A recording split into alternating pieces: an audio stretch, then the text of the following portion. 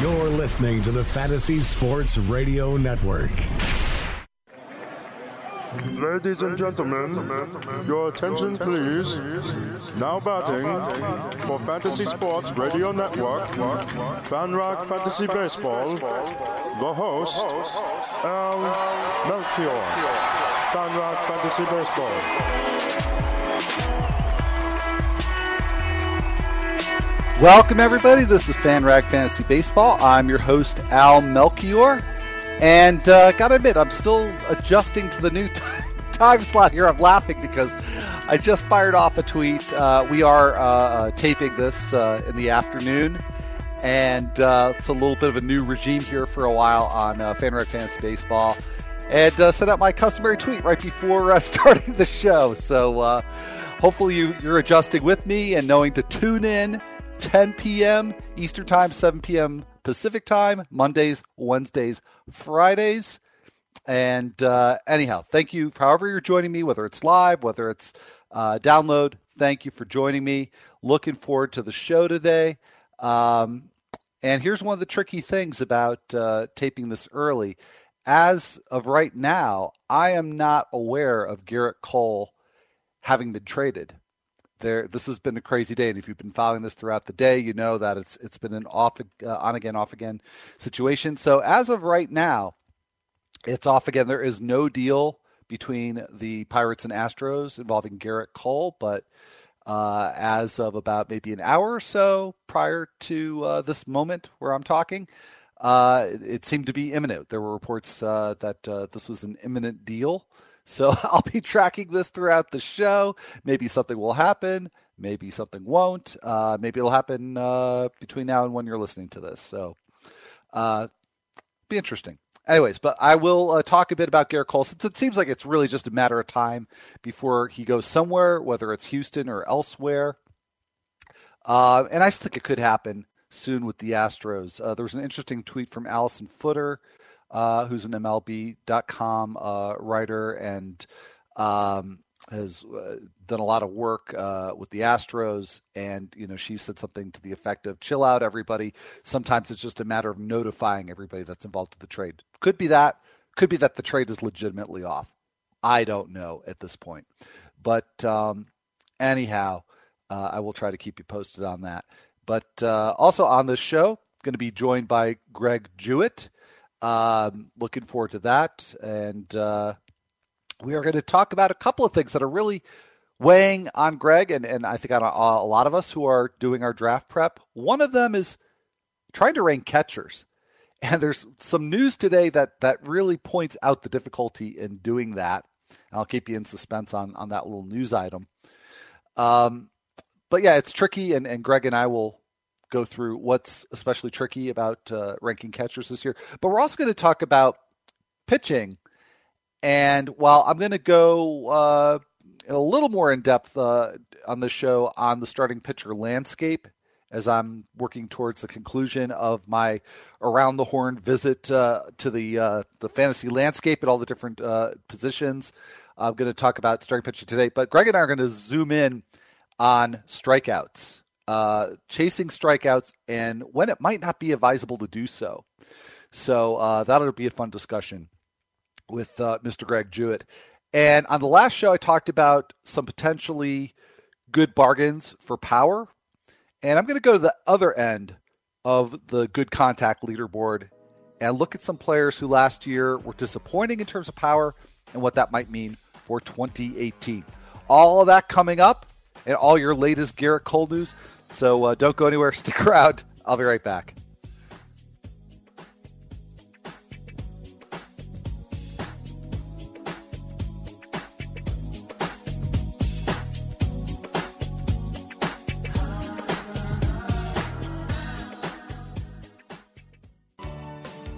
Since 1995, Real-Time Fantasy Sports has been the most trusted site in the fantasy industry. Home to an award-winning commissioner service and endless money leagues offered at a variety of formats and skill levels, RTSports.com is the only destination for the fantasy player who wants it all. Plus, RT Sports offers the most reliable and quickest payouts for any level of fantasy player. Do you like trades? Hate trades? Want a league for just 3 weeks? No problem. RTSports.com offers it all. And to ease the gameplay for all kinds of players, we're optimized for desktop, phone, or your tablet, making it simple to play wherever, whenever. Ready to get started? Head to rtsports.com/lobby to check out all the games we have to offer and sign up to play today. rtsports.com, everything a fantasy player could ever want under one award-winning roof.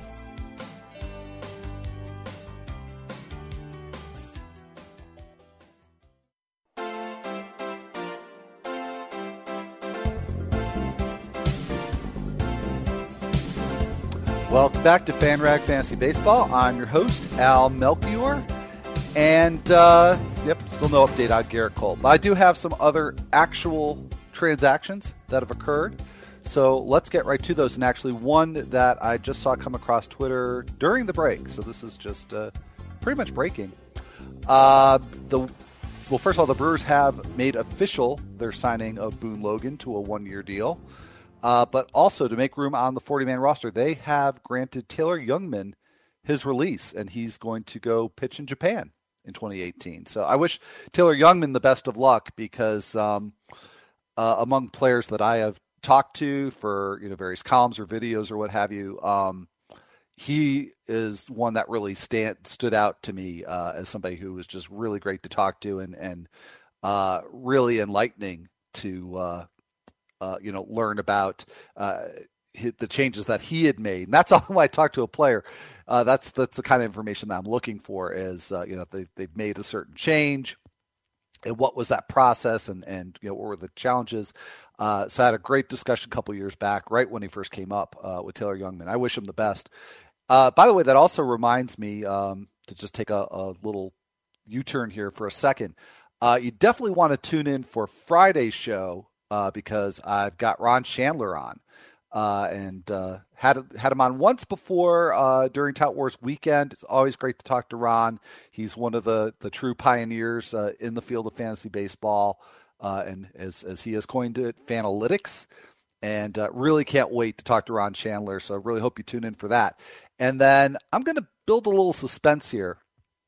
But speaking of talking to players and trying to understand big changes they've made, I've got one coming up on Monday's show next week. Booked a player who had just a sort of bizarre looking season last year in a very good way.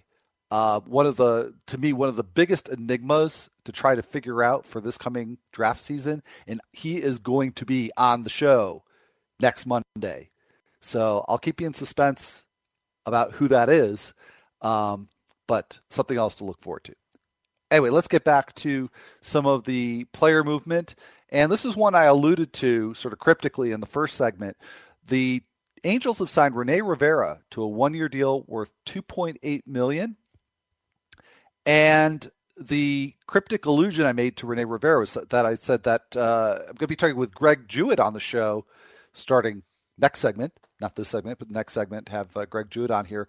And part of what we're going to discuss is some of the difficulty at this stage of the offseason putting together catcher rankings. And Rivera's signing is a little microcosm of why this is so tricky. Because I don't know if I'm really going to nail the prototype for this, but when I think of what's happening with some catcher situations, I think of this situation with the Braves, where he had two catchers last year, Tyler Flowers and Kurt Suzuki, who both had breakouts, and either one would actually be pretty valuable in fantasy with more playing time, but they basically steal playing time for each other. It was a very even split. What Rivera signing might do with the Angels is really rob Martin Maldonado of some playing time. Now, I understand that in one catcher leagues, this probably isn't all that relevant. Maldonado is definitely better known for his stellar defense, won his first Gold Glove just a few months back for 2017. Rivera is a very good defensive catcher in his own right, though, and maybe a little better at the plate, and certainly I would say no worse than Maldonado offensively. So I don't see this as being a good development for Maldonado. And just by virtue of playing time, Maldonado was a really, really looked like he was going to be a really solid option as a second catcher. Last season, he started 131 games behind the plate for the Angels, which is quite staggering if you think about it. He played a total of 138 games. So again, 131 of those starting at catcher. And only JT Realmuto and Buster Posey played in more games among catchers last year. And Posey, of course, played quite a bit of first base. So that's really, something. Maldonado, a little bit of power, was looking at a lot of playing time. I think he's going to have that cut into pretty severely this year. I could see an even split. I haven't read any reports on how the Angels plan on using Rivera and Maldonado, but I would think that this would be something of a boon for Rivera, especially if he could follow up what he did last year. He split the season with the Mets and the Cubs, batted .252, and for a catcher, that's not that bad. And he had 10 home runs in just 237 plate appearances. And he's had a couple of seasons where he's shown pretty good power. So with a decent amount of playing time, Rivera might actually kind of work his way into that number 2 catcher discussion. Granted, on the low end, I think. But as I'm going to discuss later with Greg, not to drop too many spoilers here, but there's a lot of situations like this, seemingly a growing number of situations of either unclear splits in playing time at catcher or what look to be pretty even splits, which sort of ruins it for everybody. So on that note, speaking of ruining things for everybody, the acquisition of Rivera, in one sense, will be a good thing for the Angels pitching staff. But again, remember with the signing of Shohei Ohtani that the Angels are mostly planning on going with a 6-man rotation. So that's kind of a case, too, kind of spoiling it for everybody, that it might be hard for any one pitcher in that rotation to rack up many innings. We've talked on this show, and you probably read and heard discussions elsewhere about projections for Ohtani's innings for 2018. I think around 160 is probably pretty accurate. I've seen him projected at 150 in some places. That seems like that's in the right ballpark. So not a lot of innings. And then you're looking at Garrett Richards, who's a perennial health risk. Same thing for Andrew Heaney. And according to a report in the LA Daily News from Jeff Fletcher, the projected rotation right now would be Ohtani, Richards, Heaney, Tyler Skaggs, and Matt Shoemaker. So you've got a whole lot of players with injury risk in there. They're going to see their innings curtailed anyway because of the need to go with a 6-pitcher rotation to afford Ohtani, first of all, the opportunity to get rest and also the opportunity to DH some. So as far as that 6th starter goes, according to Jeff Fletcher, you're going to see some combination of J.C. Ramirez, Parker Bridwell, Nick Tropiano, and Jaime Barria, who's kind of interesting. And again, he's not going to probably make much of an impact because he's one of several pitchers that would be a 6th starter, meaning that in weeks where there might be a day or two off, he would get skipped. And again, that's even assuming that he emerges out of that group to become a regular 6th starter. So, but he does have a profile that interests me, which is that he's got really good control. He's got extremely high fly ball rate, which means that at Angel Stadium, that he could get a lot of fly ball outs and have a very low BABIP and a very low WHIP and maybe a low ERA. But we shall see. So that's the look at the Angels rotation right now.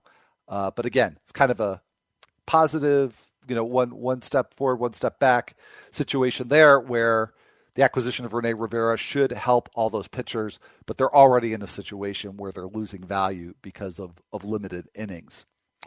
Few other signings, a couple other signings that have occurred in the last day or so. The Reds have signed Vance Worley to a minor league deal, and he'll ostensibly be a part of that rotation mix, which is, I think, very much up in the air. And then the Brewers have signed J.J. Hoover also to a minor league deal, and obviously Hoover not very likely to close games in Milwaukee, but if he has a bounce back season, maybe he could still be in some higher leverage situations, maybe help you in a holds league. So JJ Hoover has a new home, pitched for the Diamondbacks last year, is now signed with the Brewers. Although again, it's a minor league deal with a spring training invite. And one more news item, Starlin Castro, not really too surprising here. I think it was sort of a matter of when and not if. Starlin Castro has told Ken Rosenthal at The Athletic that he wants to be traded. So whether or not that's going to be granted remains to be seen. I'd be very surprised if the Marlins didn't trade Castro before opening day, but Marlins, like everybody else, has been kind of silent lately. But I imagine that that'll heat up. Of course, Christian Yelich, JT Realmuto reportedly on the block. Marlins are listening to offers at least. So I think Starlin Castro could be on the move as well. It would make a whole lot of sense, really, for that organization. And he is not going to want to stick around. I don't think anybody has a hard time understanding Starlin Castro's perspective on that situation. So, and yet another, let's say it, fairly slow day in news. That wraps it up for now. But we're going to head to break. And when we come back, Greg Jewett's going to be here. We're going to talk about catchers and when to chase Ks and when not to chase Ks with starting pitchers. All that just around the corner.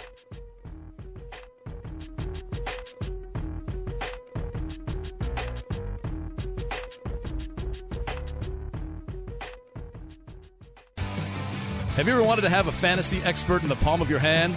Or better yet, in the pocket of your khakis? Well, check it out. Now you can. It's the Fantasy Sports Radio Network app. Download it now to your phone. We promise no weird viruses, no strange tracking things, just 24 hours a day, 7 days a week of pure fantasy knowledge dropping all over your head. It's the Fantasy Sports Radio Network app. Stop being a weirdo and streaming it online. Get it on your phone. Take it with you everywhere you go.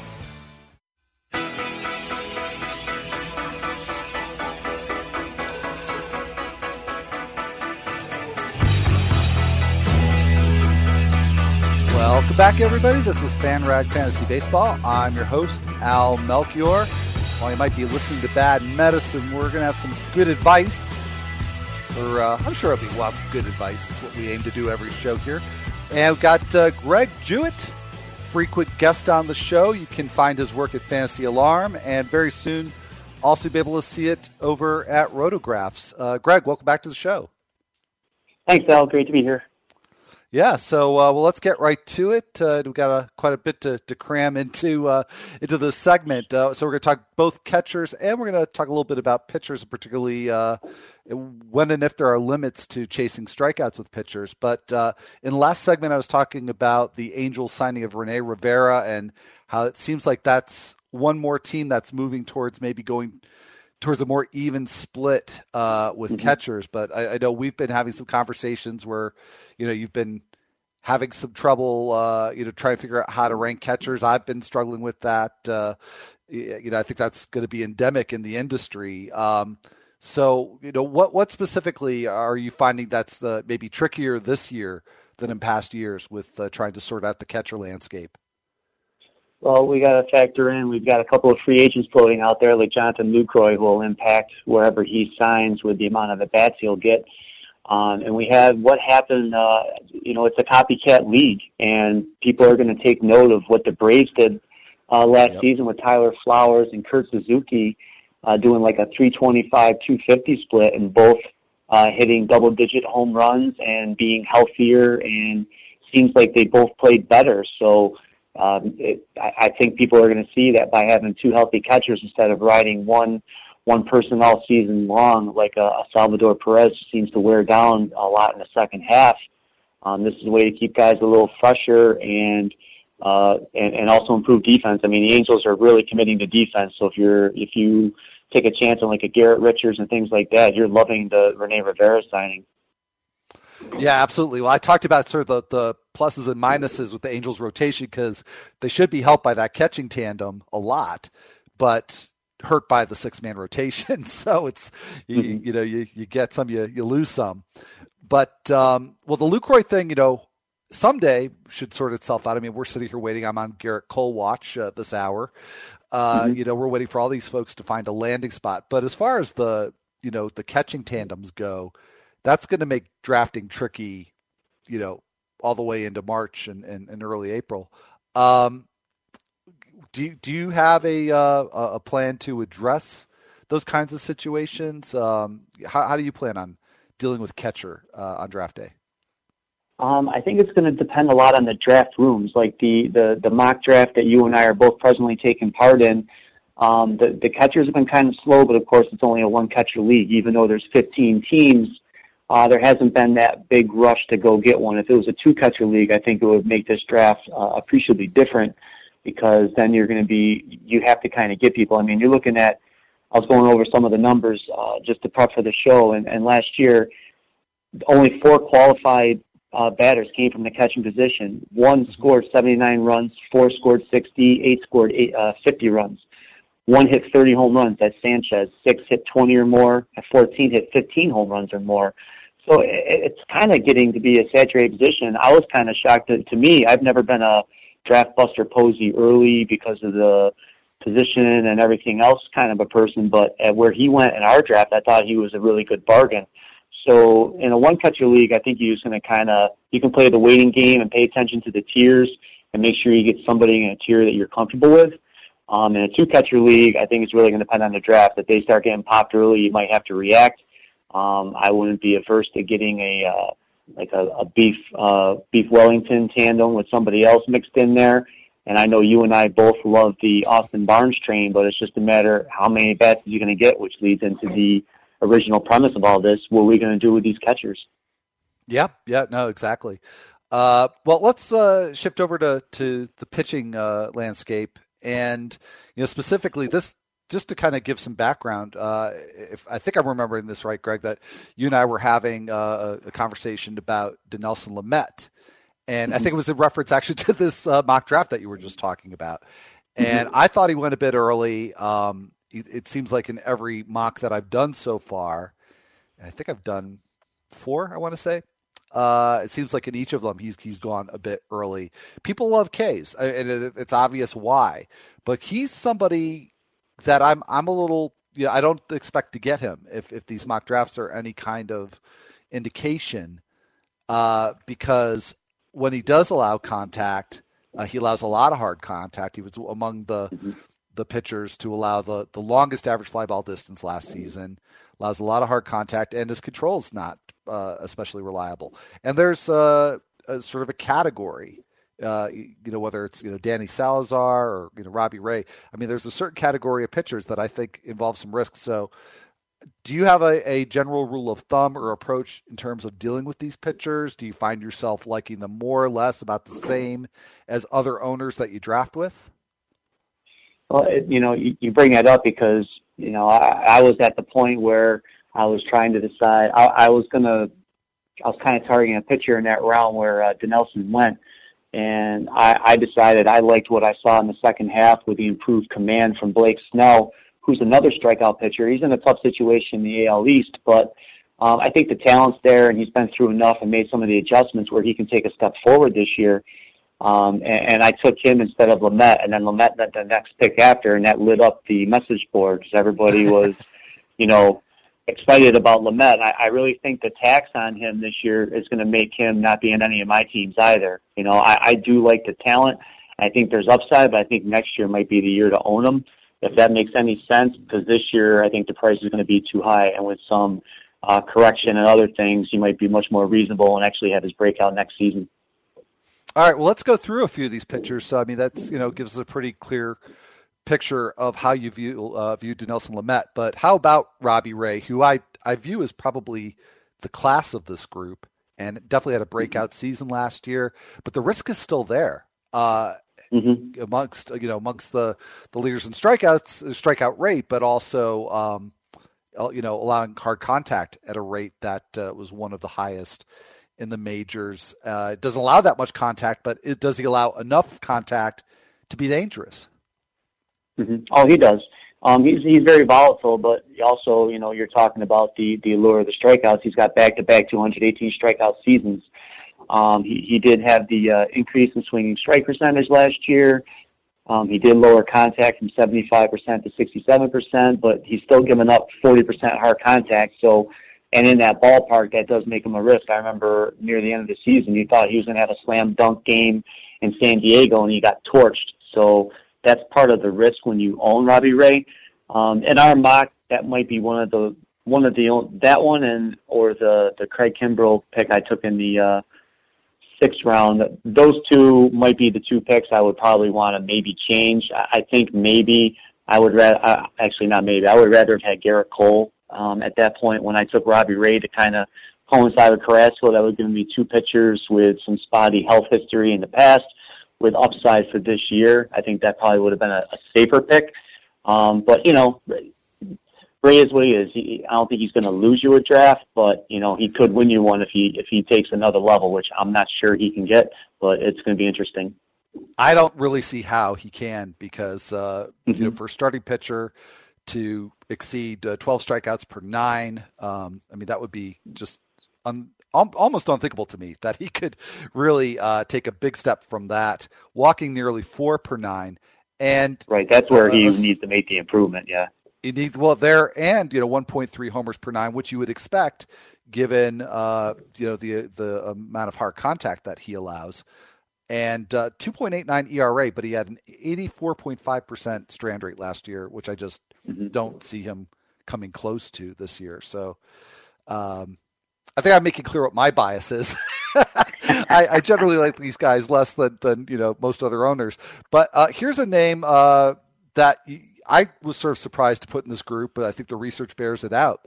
His teammate Zach Greinke, who allowed an average fly ball distance of 330 feet last year and a hard contact rate just over 35%. And he's not the strikeout pitcher that Ray is, although he's certainly, you know, is going to be pretty good for strikeouts, I would think. But that's a lot of hard contact. Do you view Greinke as risky, or do you think that's just more maybe a one-year aberration? I don't think it's a one-year aberration. I just think it's a factor of the ballpark. He had a very similar ERA and WHIP when he was pitching in Milwaukee. You know, it's a big change going from venues like that and then pitching in Los Angeles where you get a little more forgiveness in that ballpark. So some of that stuff's not as tangible or at the top of our list of worries when we talk about him. You know, Greinke gets his wins. I think for where he's going in drafts, he's probably pretty solid. I think he's safer than Robbie Ray, especially considering Greinke's won 17, 19, 13, and 17 the last 4 years and struck out 203 the last 4. You know, I just think who he is. I know Matt Modica does a lot of work with the pitchers. He projected Greinke for about 200 Ks and 203 innings with a 3.45 ERA and a 1.15 WHIP, and I think that's about spot on. You just have to plan on the higher WHIP with him being in Arizona and taking trips to Coors. Yeah, absolutely. And just about a minute left here, Greg, so I'm going to toss you a couple lightning round style. Danny Salazar and Trevor Bauer, I think they're, you know, poster children for this group and have been for a while. Do you trust either of them for this year? I don't trust him, but I'm really intrigued by Salazar because with his deflated cost in drafts and auctions, I think he could be somebody that you get possibly outside the top 30 that could end up being a top 20 pitcher if he can stay healthy. All right. Well, sounds good. So, well, Greg, thank you again so much for joining me here for this segment, and look forward to having you back throughout cold, hopefully hot stove season and the regular season. So thanks again. Have a good one, Greg. Thank you all. Yeah. All right. Take care. All right, folks, we'll stick around. We'll be right back with some more starting pitcher talk.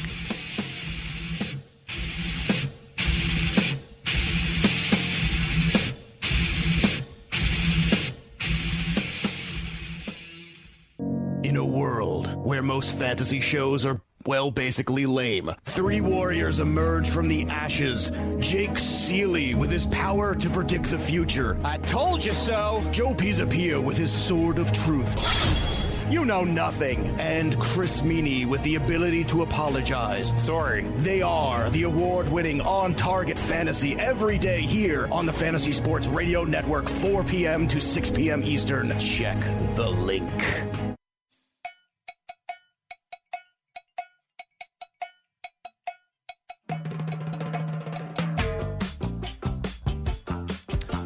Welcome back to FanRag Fantasy Baseball. I'm your host, Al Melchior, and want to thank Greg Jewett once again for joining us in that last segment. Very good insight on both the catcher situation with more and more teams going to tandems, it appears, and also to take a look at high strikeout pitchers that might be a little risky, and his take on that. There was one we didn't get to. We're running a little short on time.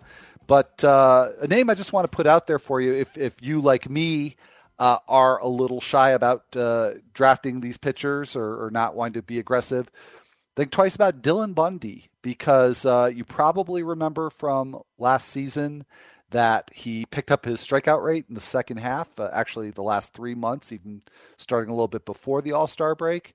But also picked up the hard contact rate quite a bit. So from July 1st forward, a 26.7% strikeout rate, but a 38.8% hard contact rate. And of course, Bundy tends to be fly ball prone and home run prone to start off with. So that's something that's probably going to keep me off of going after Dylan Bundy in drafts coming up this spring. So wanted to share that tidbit with you as well. And unfortunately, did not have the time to get Greg's take on Dylan Bundy. But we do have a trade, but it is not Garrett Cole. The White Sox have acquired Jose Rondon from the Padres in exchange for cash considerations. So Rondon, middle infielder, played, take a quick look here because I don't want to go by memory on this. Yeah, played at both AAA and AA last year. Couple of games of rookie league. I would have to assume that was injury related, but some middle infield depth there for the White Sox. So not particularly fantasy relevant, but any trade's a good trade right now, at least if you're in sports media. So we are still on Garrett Cole watch here. Nothing really new there, but like I was saying earlier in the show, I do think that a trade is going to be imminent at some point. And Greg, actually, the last segment, he mentioned Garrett Cole sort of offhandedly and saying that, he'd rather have him than I don't remember which pitcher that I don't remember which pitcher it was, but saying that he preferred Cole. And I'm going to get to talking about the starting pitcher landscape. And I would say that Cole is, very solidly in that discussion as a number 2 starter. And I could see why maybe people would be a little scared off, given that pitching for the Pirates at PNC Park, a venue that has helped him in the past in terms of avoiding home runs and keeping the ERA down. He had a 4.26 ERA last year. And that was coming off of a 2016 season that was also a bit disappointing. Did have an ERA under 4, not far under 4 though, 3.88 in 2016. And the strikeouts were down under 20%, a 20% rate, 19.4 to be exact, 94% strikeout rate in 2016. That rebounded last year, got it back up to 23.1%. So the problem for Cole in 2017 really was related to extra base hits and not a big change in average fly ball distance or hard contact rate. So that gives me some hope that this might have been a little bit fluky for Garrett Cole. And that's going to be encouraging news if he does go someplace like Minute Maid Park, which is going to be a more hostile environment for him than PNC Park. But it's not completely fluky because he had a big jump in the pull rate that he allowed to opposing hitters. Every year, it's not just PNC Park that's helped him to avoid homers. He's really been able to avoid getting the ball pulled, having rates well below average. And last year, an average right around 40%. Which is not bad, but not what you typically see from Garrett Cole. And that's been kind of a key part of his success. And that sort of regression to a more normal pull rate, I think had quite a bit to do with that 4.26 ERA. So a little bit of risk, but let's break apart the pitching landscape a bit, because really once you get beyond the big 4, Kershaw, Scherzer, Sale, and Kluber, everybody's got some risk. Just about. So it's the same story that we've been telling for at least the last couple of years. that, and of course, how you approach this really, of course, depends on your particular style of drafting, I guess. But the lesson that I've taken away the last couple of years of the thinning out of reliable, quality, innings-eating starting pitchers is get the few that are out there, make sure you get at least 2 of them. So, there's the big 4, Kershaw, Scherzer, Sale, and Kluber. But then beyond that, you've got the other candidates to be a number 1 starter. And I think there's a fair amount of consensus on this list. Madison Bumgarner, I think, is probably the consensus number 5, but he comes in with some risk after a year that was a little disappointing, but also very explainable because of the injury that he sustained early on in the season. But he comes in riskier. And plus, there's just all the innings that Bumgarner has piled up over the years as well. That probably adds on a little bit risk. But even that said, I would say he's the next in line after the big 4. And Jacob deGrom, I think, is pretty risk-free relative to the others in this pool here. You got Steven Strasburg, same story year in, year out with him, enormous upside, but you have to expect some limits on his innings due to either injury concern or actual injury. And same with Noah Syndergaard. So a tremendous upside there. If he could stay healthy, maybe he makes the big 4 a big 5. Luis Severino, can he repeat it again? A lot of people I'm hearing this offseason saying things to the effect of they don't want to trust somebody who's only succeeded at a high level one time, 1 year.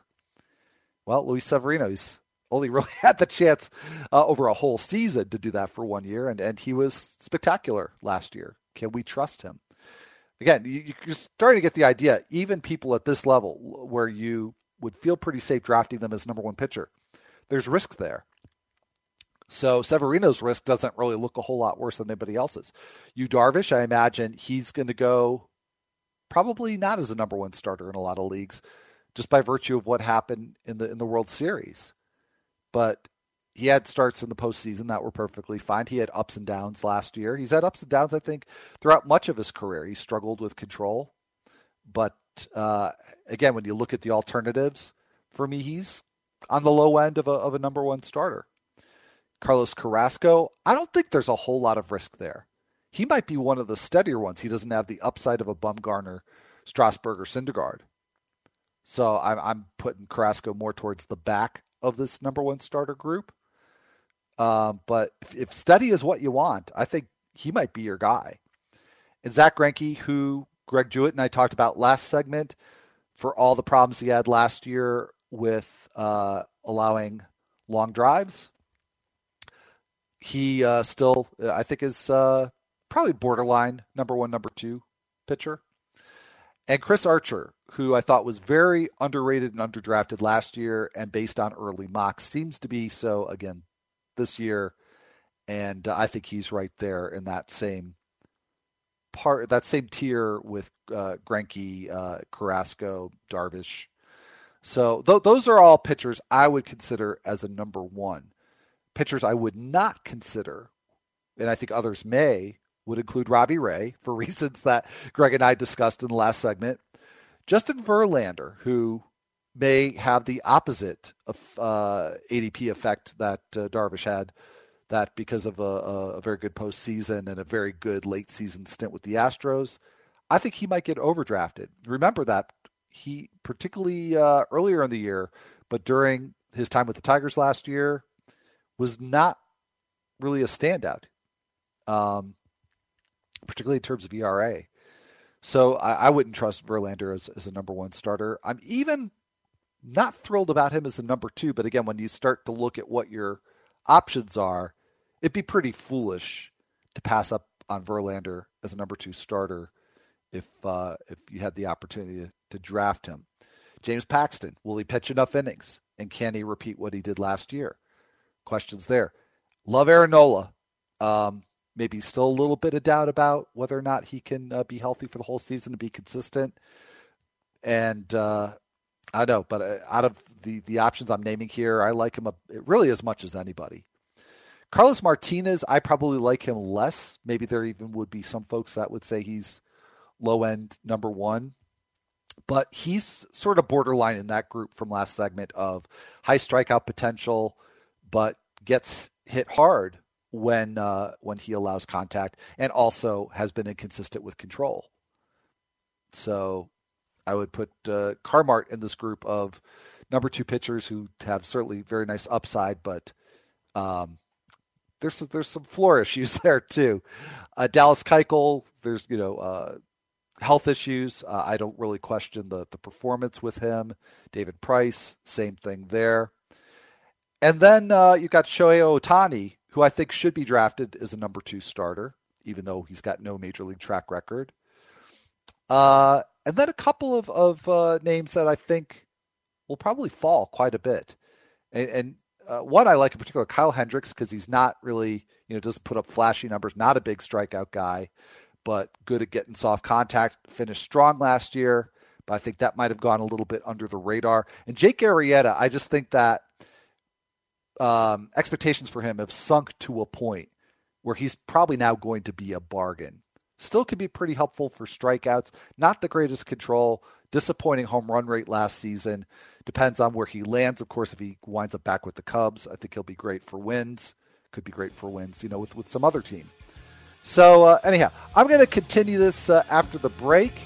But, those are the pitchers that basically, along with Garrett Cole, that I would see as number 2 pitchers. Anyhow, do have to head to break. Wrap this up on the other side.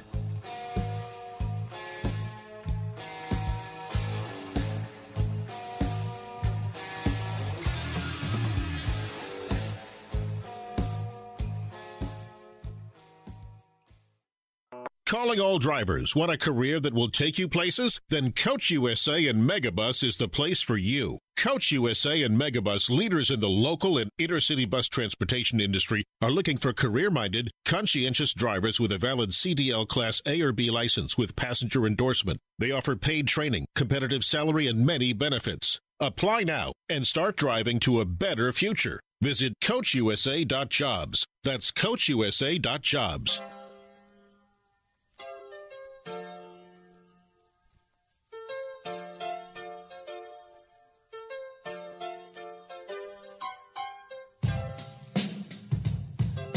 Welcome back, everybody. This is FanRag Fantasy Baseball. I'm Al Melchior, your host.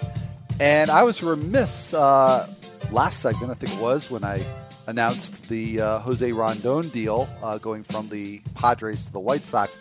There's a move that the Padres have made today that's making actually a much, much bigger splash. And that is that they're bringing Dave Cameron on. He's been at Fangraphs for nearly 10 years. I'm sure, like many of you, have enjoyed Dave's work immensely, but he is going to Fangraphs. I want to make sure I get this right. I think to head up research and development there. Anyway, so best of luck to Dave Cameron. That is fantastic news. And yes, that is right. Research and development. So anyhow, let me get back to the starting pitcher landscape. I'm going to be real quick with this because I did promise a little bit of discussion about some folks on the bottom of the power list that I started to talk about in the last show. So I want to make sure to devote a minute or two to that. But, basically all those pitchers that I mentioned as number 2 starters that, some of whom have some, considerable risks. They're number 2 starters because, once you get beyond that, and then you're talking about the, Alex Woods and Rich Hills of the pitching world that are, real injury or not. Well, actually, yes, injury, but also I meant to say innings risks. And then you've got relatively, inexperienced, unproven types like Luke Weaver, Luis Castillo, who I really like. And then, the types like Danny Salazar and Blake Snell that, we talked about, I talked about earlier in the show with Greg Jewett. So, I think that's once you're drafting for your number 3 starter, that's the time that you go for those, high upside, high risk types. And, there are still a few others out there like John Lester and Johnny Cueto, Sonny Gray, who are, much more established and probably steadier, but, probably not worth drafting as your number 2 starter. Anyhow, so we'll be digging into this much, much more depth in the coming weeks. But, on the last show, I had discussed some players who were near the top of a leaderboard, and I was very surprised by their placement on that leaderboard. I went to Baseball Savant and looked at the players who hit for either barrels, solid contact, burners, or flares. So basically, high production hits, the largest percentage of their total batted balls that fell into those categories. But there were a few trailing the leaderboard that were also a little surprising. Ian Desmond was 10 percentage points below the median in that metric. And yes, he dealt with a fractured hand. It's always tricky coming back from that. But he also had a couple of DL stints with a strained calf. That worries me going into this year. He might have a rebound, but with such a big dip, I think you almost have to count on that, but it might not be a really big one. Jonathan Lucroy, Gregory Polanco, not too surprising. They'd be pretty low on that list. Hunter Pence very low on that list, but the last 2 months of the year put up a 289, 361, 457 slash line. So if he can stay healthy, he might be sort of an under-the-radar bounce-back candidate. And Jorge Polanco, who I've talked about within the last few shows, he has been a good line drive hitter, but only had 19.3% rate last year. He could rebound from that as well. So anyways, just a couple of names to tuck away. But that wraps it up for this Wednesday show. So looking forward to joining you again on Friday night. And I'll be here with Ron Chandler. So please do tune in for that. And have a wonderful rest of the day. Take care.